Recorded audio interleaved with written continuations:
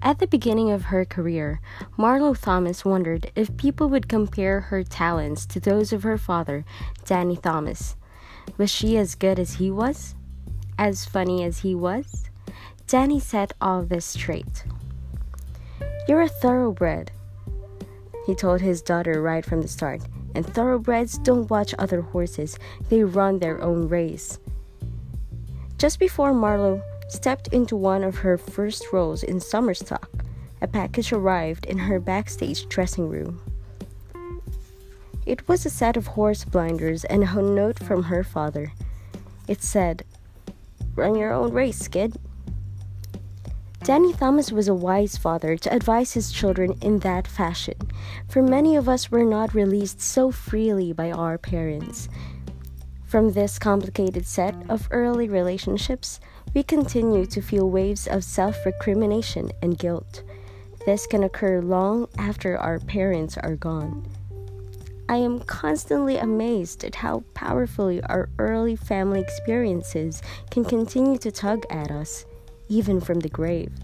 One of my clients, who is in her 70s and has retired from a successful sales career, had to begin seeing a therapist because she dreams of her mother almost every night and is plagued by unresolved issues with her parents. Her mother has been dead for 51 years. The second step for living independently is make the best possible peace with your parents. A jogger sits on a curb 2 miles from his home, sobbing uncontrollably. Fortunately, it is late at night, and his neighbors do not see him, but it is not the first time that it has happened. In fact, he tells me, when he runs harder than usual, it is becoming an almost automatic reflex to cry. Here is a man who, by most people's standards, is extraordinarily successful. A surgeon who spends more than half his time coaching surgical residents. He lives in a huge 2-story Tudor home with leaded glass windows and several fireplaces. He's tall and blonde and slender, married to a bright, vivacious woman, and they have 2 children who are as good-looking and bright as they are. At our first session, it became obvious that for all this doctor's outward good fortune, he was riddled with emotional pain and plagued with self-loathing. He castigated himself for dozens of things, but I will give only one example. He told me again and again in our sessions that he did not apply himself sufficiently in medical school and should have taken better advantage of his opportunities there. This made no sense to me, since I knew that he had been asked to become a professor immediately upon completion of his residency. But no amount of arguing could change his self-criticism on this issue. My colleague and I quickly established that this client was not psychotic. He did not hear voices and never lost touch with reality. He went to work every day and functioned in a superior manner in the outside world. He was simply mangled with overpowering fears and self-doubts. My friend's symptoms were a little more pronounced than most, but he is not unlike many people with whom I work.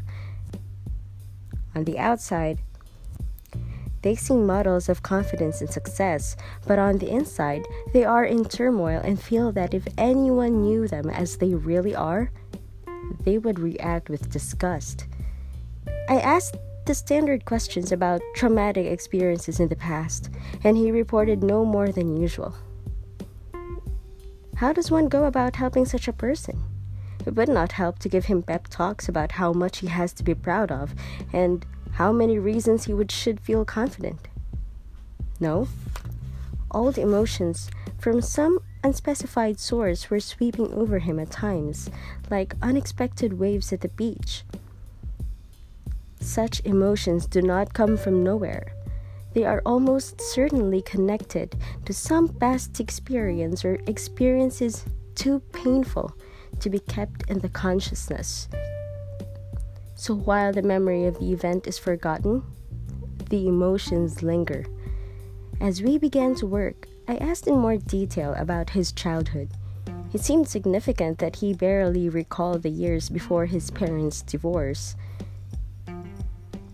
I asked about his parents. Were they living? Was he close to them? I'm fairly close to my mom. She still lives in Ohio, and I see her once or twice a year. Dad lives alone out here, but I don't see much of him. He gets on my nerves pretty quickly. Then he added hastily, but I love him, of course. He is my father. There was a slight sign of discomfort in his gestures as this topic came up, and his eyes were averted as he told me about his father. This was a possible tip-off. The following week, we began to work back into his childhood. In the very first session, we hit pay dirt. It turned out that his father was hardly the lovable person he wanted to believe he had been. In fact, the man was a genuine psychotic, and the boy's childhood was one long struggle to maintain his own sanity.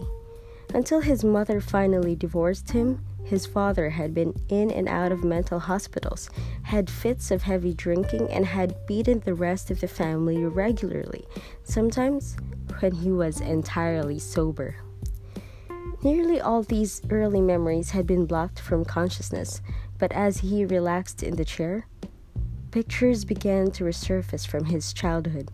He recalled in excruciating detail times when he would hear his father beating his mother in the bedroom.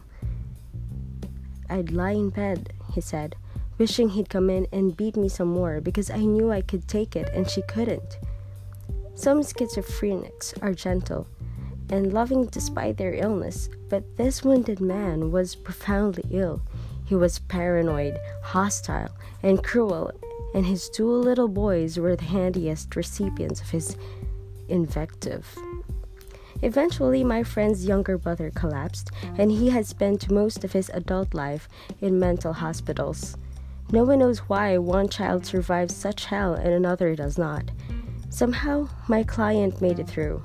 He spent as much time as possible away from the house during adolescence, and he moved away completely at the earliest opportunity. Fortunately, he discovered that he had a flair for science and an ability to study long nights without sleep, and he pulled himself up to his present position by his bootstraps. It is now much easier for both of us to understand why he originally showed up at my office talking about the recurring thought, "There's something wrong about me, and I'm no good." Now we know something of the reason for that pumping, gushing stream of self-abuse and self-loathing despite his outward achievements, and we have discovered where he learned to talk to himself with such shame and rejection. The wonder is that he has functioned as well as he has in the outside world. Why did the boy accept those messages from his father? Why didn't he recognize that the man was crazy and see his attacks as unwarranted? To ask a young child to weed out fiction from truth in parental messages is to ask the impossible. Toddlers do not distinguish reality from unreality. They trust the people who give them food, bathe their bodies, and help them get back to sleep when they wake up frightened at night. We have to be much older to say, "My father's got a problem and I'm going to ignore what he says here." For children to say, "My father is crazy," is in fact to go crazy in themselves. So instead they decide, "There must be something wrong with me. I can't seem to do anything right." It becomes a part of a child's belief system, but the emotion hurts and is so powerful that the whole thing is stuffed into the unconscious. So it was that long periods of my patient's childhood had been blocked out. But emotions are not as susceptible to repression as the memories that prompted them, and since the unconscious is a permanent repository, from time to time in this boy's life, for instance, when he had jogged a hard 3 miles and was panting, those emotions would spring up into a consciousness, and a seemingly successful man found himself sitting on a curb crying. It happens that this story has a happy ending. In several years of therapy, my friend took a long look at all those repressed experiences, processed them, and began to sort out the beliefs he had brought from childhood that were no longer valid. And concomitantly, the feelings began to lose their hold on him. He no longer needs regular treatment, and the surges of self doubt now come very rarely. The point of the story is this: we continue to carry with us emotions of worthlessness long after the facts have changed. As a line from T.S. Eliot has it, we are a set of obsolete responses. Thus, there is value in going back over the data of our pre-adult years and examining the standards by which we learn to judge ourselves.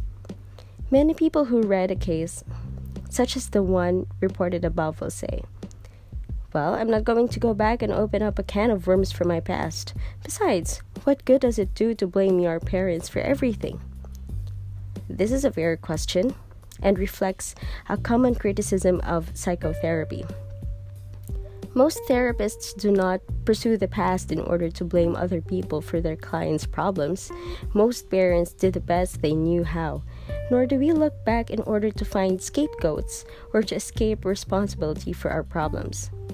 Quite to the contrary, we look to the past precisely in order to make some changes in our course. Only with some insight as to how we arrived at our present position can we take measures to change our direction. Insight may not solve the problem, but it is the first step.